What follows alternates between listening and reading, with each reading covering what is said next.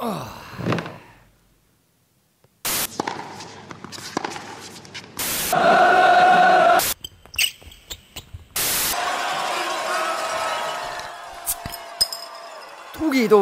sportlane. Tere, alustame saatega Tugitooli sportlane. Täna on jälle meil selline omapärane olukord, et stuudios on Kaunitar ja Koletis.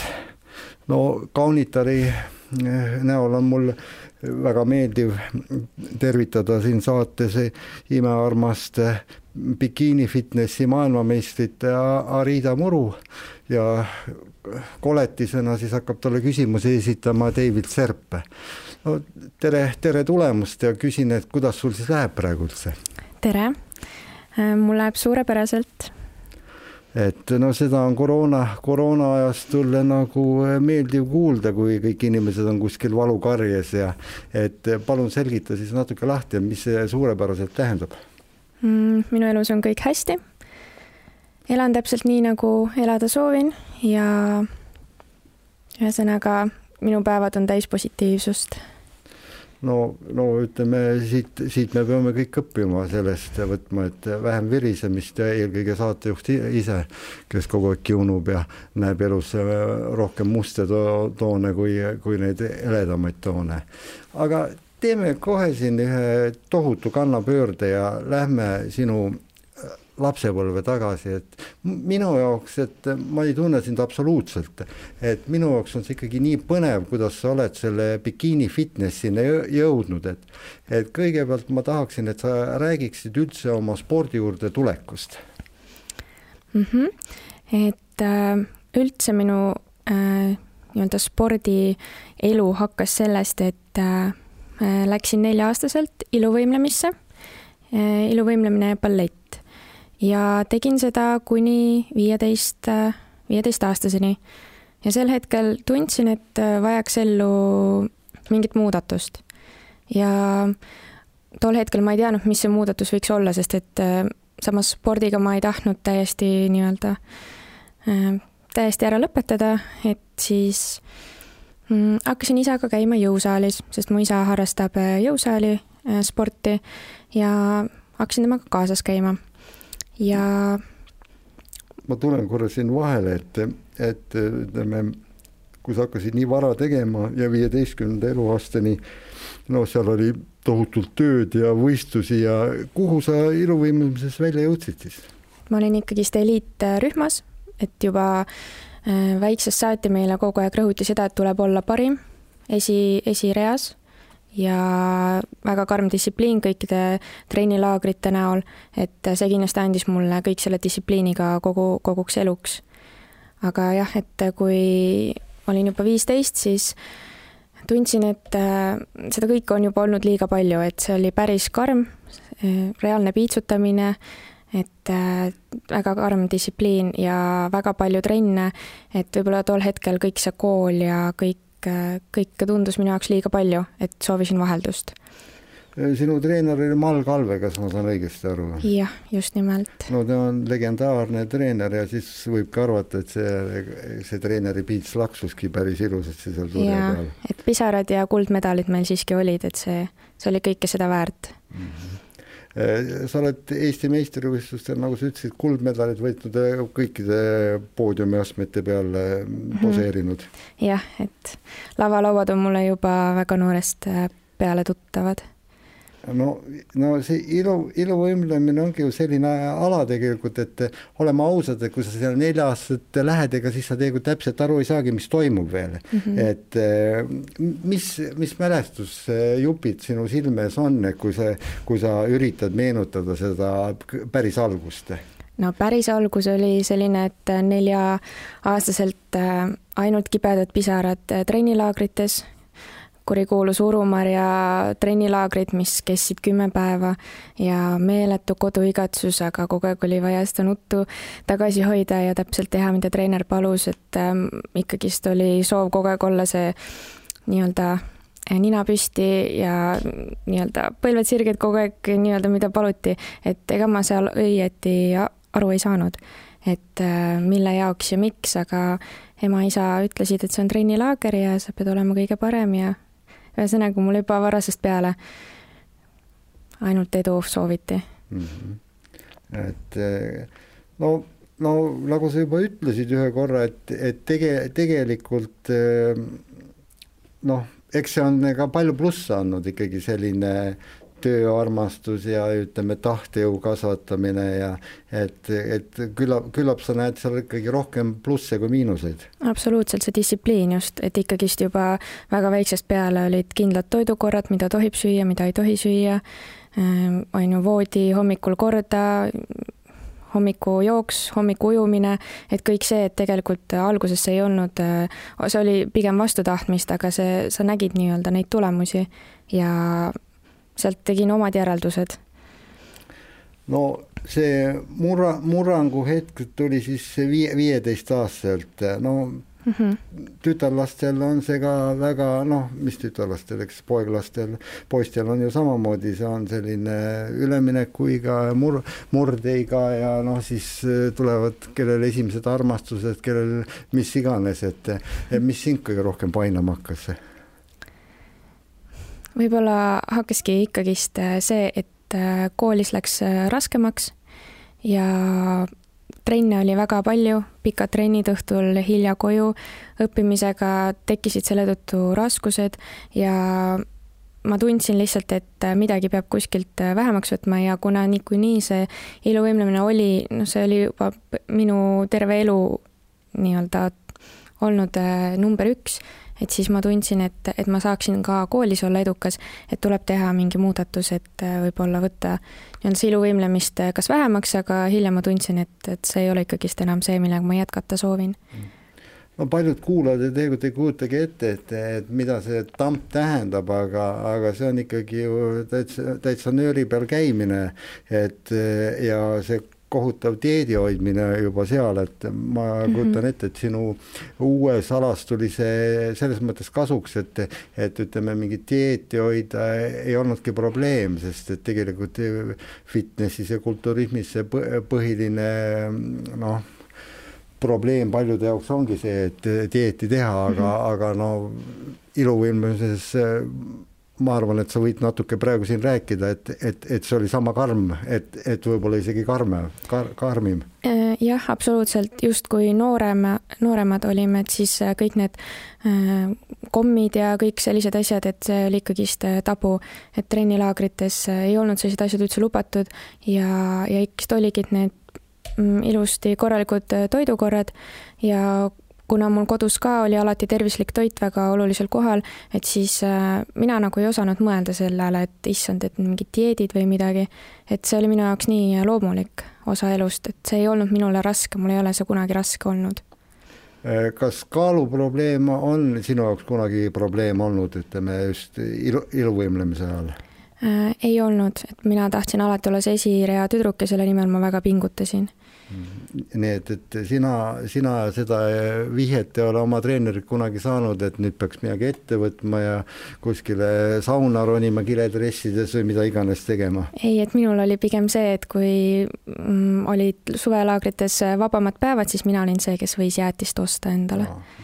No siis sul läks suurepäraselt. No tänapäeval on ju kõik teistmoodi, et kui sa midagi kehakaalule või millelegi vihjad juba, siis juba võib kohtuhagi tulla ja... Jah, et meil olid vene treenerid, et neil oli täielik ilma filtrita lähenemine. Ja, nii et see kõik... Aga kuidas sa siis koolis said oma asjad joone peale? Kui hästi sa õppisid? Mul oli alati see, et ma tahtsin olla maksimalist, aga alati seda igal pool ei saa igal pool. Et kui tahtsin olla iluvõimlemises kõige parem, siis seda tahtsin koolis ka samuti, aga ilmselgelt ei ole seda võimalik. Et seetõttu ma sain ka aru, et ühte asja saab ainult hästi teha tegelikult. Et koolis ma olin tubli õpilane, ma sain alati kõik asjad tehtud ilusti, käitumine oli korras ja kõik asjad, et ma tagantjärgi mõeldes võin endaga täitsa rahul olla. et kui sa panid ilusutamise ukse nüüd kujundlikult öeldes kinni ja hakkasid sinna fitnessi poole minema, siis tekkis selline väike puhvertsoon. Kaua sa selles tsoonis siis viibisid? Tegelikult minul oli nii, et ma ei tundnud üldse kahetsust, et ma lõpetasin kõik need balletid ja asjad, et kuna ma hakkasin isaga jõusaalis käima, siis alguses ma ei osanud mitte midagi teha, aga kuna ma olen hästi lähedane oma isaga, siis tugi oli suurepärane, ehk siis see jõusaalis käimine koos isaga, see tehti mulle nii meeldivaks, et ma tõesti nautisin seda ja ma alati ootasin, et ma saaksin jälle isaga jõusaali minna. Ja kuna mul tekkis reaalne huvi selle vastu, et kuidas saada paremaks jõusaalis, et ma hakkasin veel rohkem oma toitumist jälgima ja kõike seda, et siis hakkasid ka tulemused tulema. Ehk mul oli see üleminek väga kerge. Jah, seda on huvitav kuulda, et selline abras tütarlaps kena, et jõu sellise masinatega ja kangikestega ja antlitega ütleme, jäntimine meeldib, et seda me kohta väga tihti, eks ju, aga väga, väga huvitav sellegi poolest. Et millal siis hakkas koostöö Ott Kiivikasega? Ott Kiivikasega alles siis, kui ma tulin Euroopa absoluutseks meistriks. Et alles siis, nagu ikka on ju, kui võidad, siis väga paljud tahavad sulle abikätt pakkuda, aga et ikkagist koos isaga me mõtlesime, et parimatelt tuleb nõu küsida ja seetõttu on Ott olnud mulle väga hea abiline. Aga enne seda siis läksid sa suhteliselt üksikhundina? Jah, et mul oli isa väga suureks toeks, et algselt oligi tema abil treenimine, et mul on olnud väga palju erinevaid abilisi, aga siiski peretugi on olnud see number 1. No isa peab ikka väga tark olema, kui ta oskas sulle nii head plaanid kirjutada, et absoluutseks Euroopa meistriks tulla. No minu tahtejõuga ka muidugi, et sa pead hästi palju ise tegema tegelikult, et see, mis sulle paberile kirjutatakse, et see sind meistriks ei tee. Kui kiirelt sa mõistsid seda, et see bikiini fitness on nagu sinu ala? Ma mäletan oma esimest võistlust, kui ma olin juba bikiinides ja peaaegu lavale astumas, kui ma veel pöörasin selja ja ütlesin isale, et ma ei lähe lavale. Et ma tundsin, et miks ma siin olen, et äkki mind naerdakse välja, vaadatakse saalis, et miks see tüdruk siin lava peal on. Et ma ei saanud tegelikult isegi siis veel aru, et ma tegelikult sobin siia. Et aga kui selle esimese võistluse ma ära võitsin, siis mul oli ikka veel selline kahtlus, et ühesõnaga mulle tegelikult jõudis alles siis kohale see, kui ma Euroopa absoluutseks meistriks tulin, sest seetõttu ma olin ikkagi kõikidest kõige parem, et siis mul alles jõudis see kohale. No see oli kindlasti nagu ütleme vahvad emotsioonid, mis siis pea kohal kokku laksasid nagu merelained võib öelda, et vahepeal käisid üle pea ja jälle alt kuskilt läbi. Just nimelt, et sain aru, et see tõesti kõik see raske töö, mis ma olen seal alla pannud, et see kannab vilja. Ja siis juba vaatasid julgemalt tulevikku. Ma olen alati olnud pigem selline, et isa on olnud julgustav pool. Et mina ei ole olnud selline, et ma lähen jälle võidan selle järgmise võistluse või et mul läheb sellel võistlusel väga hästi ja tulen medaliga tagasi. Et ma olen alati lihtsalt endaga tahtnud võistelda, ehk siis endast olla parem ja eelneva võistluse vormist olla siis parem. Et ma ei ole kunagi nii-öelda tegelikult neid medaleid läinud jahtima, vaid lihtsalt tahtnud nautida seda teekonda, aga olen ka koos medalitega siis tagasi tulnud alati. Et tegelikult see edutee on ju imeline olnud, et need medalid hakkasid robinal tulema ja see kuld tuli ju ka aastal 2018, kui sa olid 21-aastane. Jah, just. Et natuke see siiski sind üllatas ka või? Kõik minu võidud ja medalikohad on mind üllatanud. sest et see on ju nii subjektiivne ala, sa seisad seal, kõik on imeilusad neiud ja sa mitte kunagi ei tea, mis koht sulle tuleb. Et sa seisad seal autasustamisel, hakatakse ütlema neid kohti 6, 5, 4, sa ei tea mitte kunagi, millal on sinu nimi. Et ütleme, kui me meenutame, see oli vist Poolas see MM, kui sa võitsid. Jah. Et siis, kui hakati neid lugema, sealt loetaksegi, ütleme, finaliste tagant poolt ettepoole, no kui kõrged sootused siis tol hetkel olid, kui sa teisi vaatasid? Kui 6 koht öeldi, siis mina olin kogu aeg valmis minema, 5. kohal ma olin ka valmis minema, et minu jaoks oli juba siis nii suur saavutus see, et ma üldse 6 hulka sain, sest et see on tõsiselt suur saavutus, sellepärast et minu kategoorias oli võistlejaid meeletult palju, ma ei ole kunagi näinud nii palju võistlejaid enda kategoorias.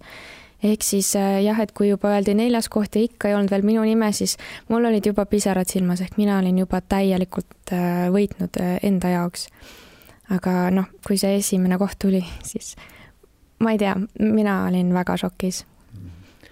No igaks juhuks seletame siin kuulajatele, et me juba siin räägime tükk aega juttu ja et võib-olla inimesed ei saa päris hästi aru, et sa oled võistelnud pikkuse kategoorias kuni 160 sentimeetrit ja palun räägi natuke lahti seda, et mida see bikiini fitness siis täpselt tähendab?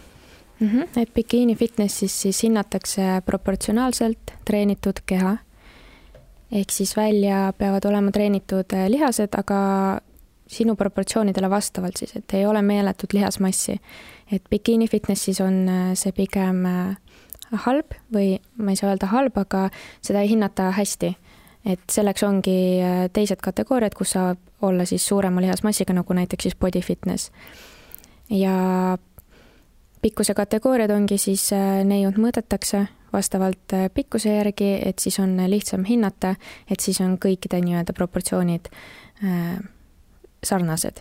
Et pikemate tüdrukutega näiteks overall, ehk siis see tähendab seda, kus on siis kõik võitjad koos, et on alati pikkadel tüdrukutel eelis, sest et lühikene ja pikk tüdruk kõrvuti pannes on lihasproportsioonid täiesti erinevad. Et seetõttu on siis pikkuse kategooriad ja bikiini fitness siis on ka väga oluline lavaline nii-öelda liikumine, hästi pehme, graatsiline ja kindlasti välimus. Välimus selles mõttes, et ilusad pikad juuksed, siiras naeratus, selline ühesõnaga hästi naiselik olek.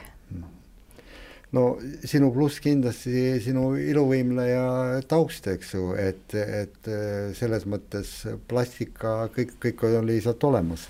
Jah, et mul lavalist liikumist oli selle tõttu väga lihtne harjutada. Et sul võivad ju lihased olla, aga vabandust väljendust, kui sa ikka paras puuobune oled, et nüüd ma tunnen, kus kriitikanooled minu suunas lendama hakkasid. See on aus. aga ütleme, siis ikkagi lootust ei ole, eks, et see on nagu kõik asjad peavad paigas olema täpselt. Just. Et ole hea, räägi ka sellest ikkagi, kuidas see treenimine käib, toitumine ja mitu korda nädalas sa siis treenid ja see toitumine on ka ju teatud perioodidel ikkagi, sa sööd ju 5 korda vist päevas ja. Et treenimine, kuna mina soovin oma lihasmassi nii-öelda kasvatada, arendada, siis selleks on vajalikud raskemad treeningud. Ja mina olen siis üles ehitanud oma treeningkava nii, et ära jaotatud lihasgrupid. Et siis jaotatud 4 päevale, millest siis 5 päev on mul lihtsalt kardiopäev ja 2 päeva ma nädalast puhkan. Ja toidukorrad on samuti 5 korda päevas, et põhimõte ongi siis see, et süüa vähe, aga tihti, et ei tunneks seda näljatunnet. Selge. Et eks see ongi, tegelikult oleks see meile kõigile kasulik sellised. Tegelikult küll, et see ei ole ainult sellel spordialal oluline. Et seda just arstid ka rõhutavad, et ma ise tean, ma olen sellega nii palju kokku puutunud, et inimesed söövadki valesti, jätavad väga pikad söögivahed ja siis ahmivad endale, nagu öeldakse, sisse nagu elevandi kogused ja pärast tunned ennast selle halvasti ja et ma arvan, et selles mõttes võivad kõik fitnessi tegijatelt ja kulturistidelt õppida, et praegu vist ongi selline olukord, et osa sinu elust ongi treeneri töö, personaaltreeneri töö, et sa nõustad inimesi, kuidas see pool läheb? Jah, treeneri tööd ma teen hobina, et aitan inimesi, aitan õpetada neid toituma ja vajadusel siis aitan ka treeningutel kaasa. Et see pool läheb väga hästi, mulle meeldib inimesi aidata, inimestega suhelda, teha neile nii-öelda see toitumine meeldivaks, sest väga paljud kardavadki, et on meeletud dieedid, nemad ei pea vastu sellele, et tegelikult ma tahangi sisendada inimestele seda, et tervislik toitumine võib olla väga, väga mõnus elustiil. Et sina saad siin täna rahulikult seda öelda, et sinu jaoks üle see, ütleme, dieedipidamine kunagi olnud mingi kohutav piin? Ei ole. Et mul on see lihtsalt käinud terve elu kaasas ja et õnneks ka kodust hakkas see tervislik toitumine peale, et meil ei ole olnud sellised suuri kommikausse kunagi laua peal, et selle tõttu on mul palju lihtsam. Selge. No, kui sa võidad nii noorelt, kui sina olid 2018, eks nagu me rääkisime, sa olid 21-aastane ja sa olid juba maailmameister. Noh, tegelikult lagi on ees, enam nagu väga palju kuhugi minna ei ole, et mis sa siis ise mõtlema hakkasid, et kui me vaatame sinu CV-d, siis viimane võistlus seal on Euroopa meistrivõistlused 2019 vist, jah? Ja kus sa käisid ka, kui mu mälu ei peta, poodiumil ära. Just. Ja pärast seda on tulnud nüüd pikk paus, et millest see tingitud on? Tegelikult minu eesmärk ei olnud üldse võita MM-i ehk siis maailmameistri tiitel nii varakult. Minu eesmärk oli tulla Euroopa meistriks ja maailmameistriks. Ja ma ei arvanud, et see nii kõik niimoodi radamissi üksteise järel kõik tuleb. Ja tegelikult sportlasele on see väga raske selles mõttes, et sa võidad need kõik ära nii ruttu, et muidugi inimesed ütlevad, et sa võid ju tulla 2-kordseks maailmameistriks ja nii edasi, aga tegelikult kas on nii lihtne ikka tulla? Et eriti minu alas sa kunagi ei tea, kes võib olla seekord võitja. Ja tegelikult oligi see, et kuna ma tegin ikkagist 5 aastat järjest seda bikiini fitnessi ja ikkagist on ranged dieedid, mis tähendab, et need mulle rasked on, aga siiski on need kurnavad organismile. Ja seetõttu ma tundsin, et on vaja anda natukene kehale puhkust, natukene mõelda, keskendudagi siis treeneritööle, oma eraelule, et trenni ma niikuinii kunagi ei jäta. Aga kuna ma ikkagist tulin ilusti medaliga sealt Euroopa meistrivõistlustelt tagasi, viimastelt võistlustelt, siis ma tundsin, et nüüd on selline nagu tark sportlane võiks mõelda, et nüüd on aeg tervisele ja kõigele sellele. Et keskendun natukene eraelule, oma vaimsele poolele ja tervisele.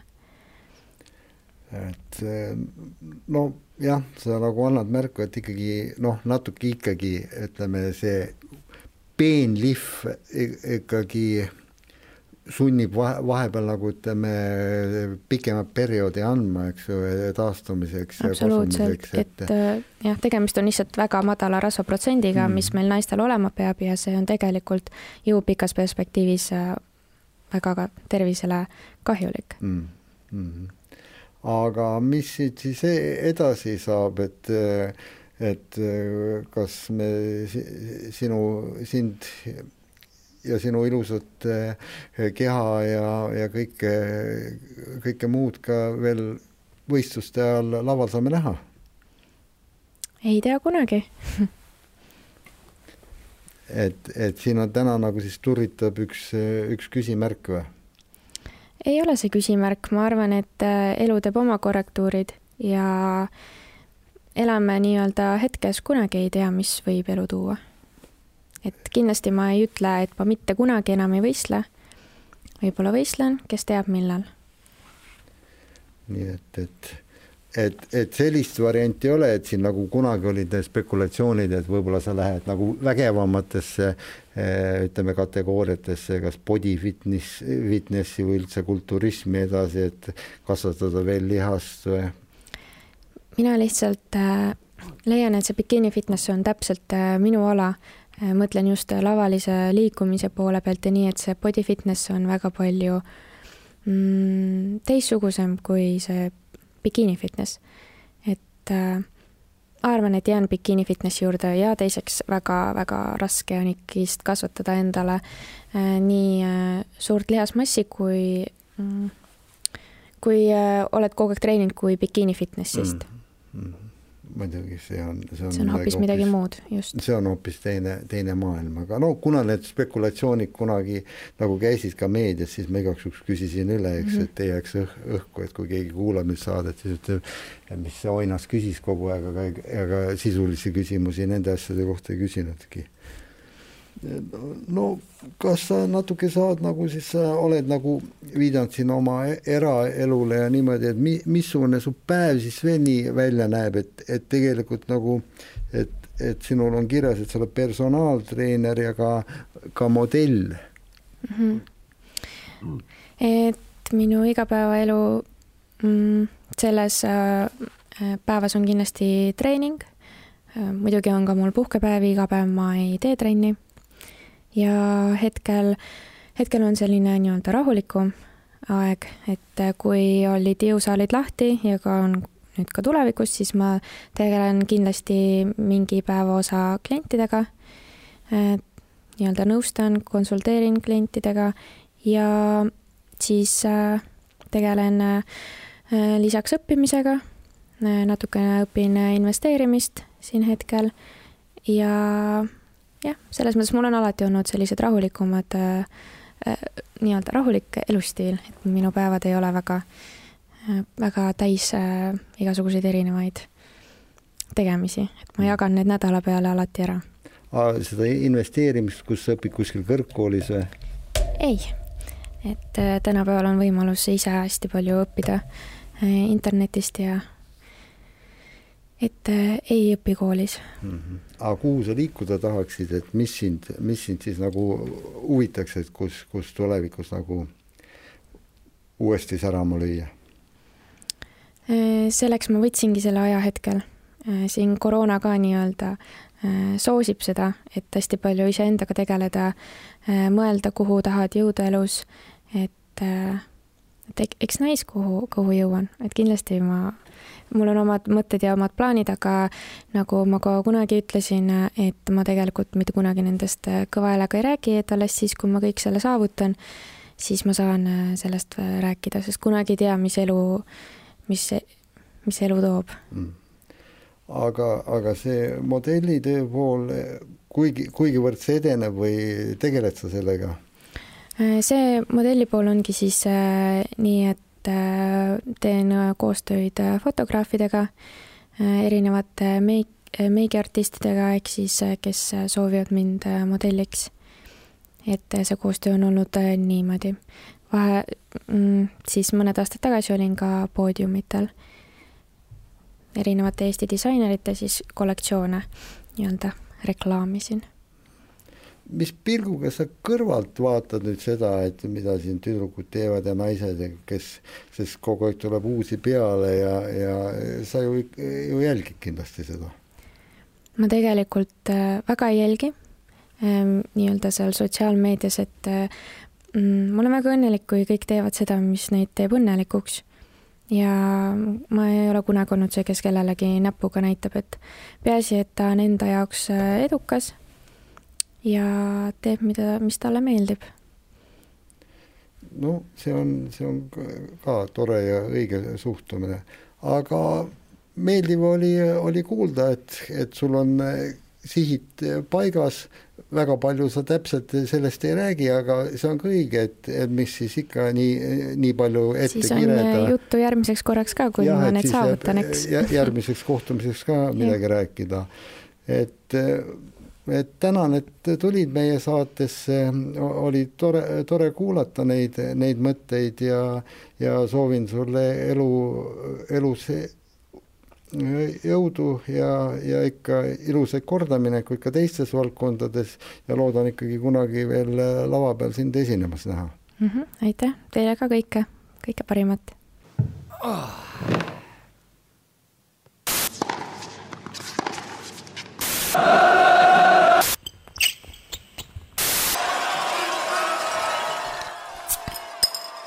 Tugitoolis sportlane.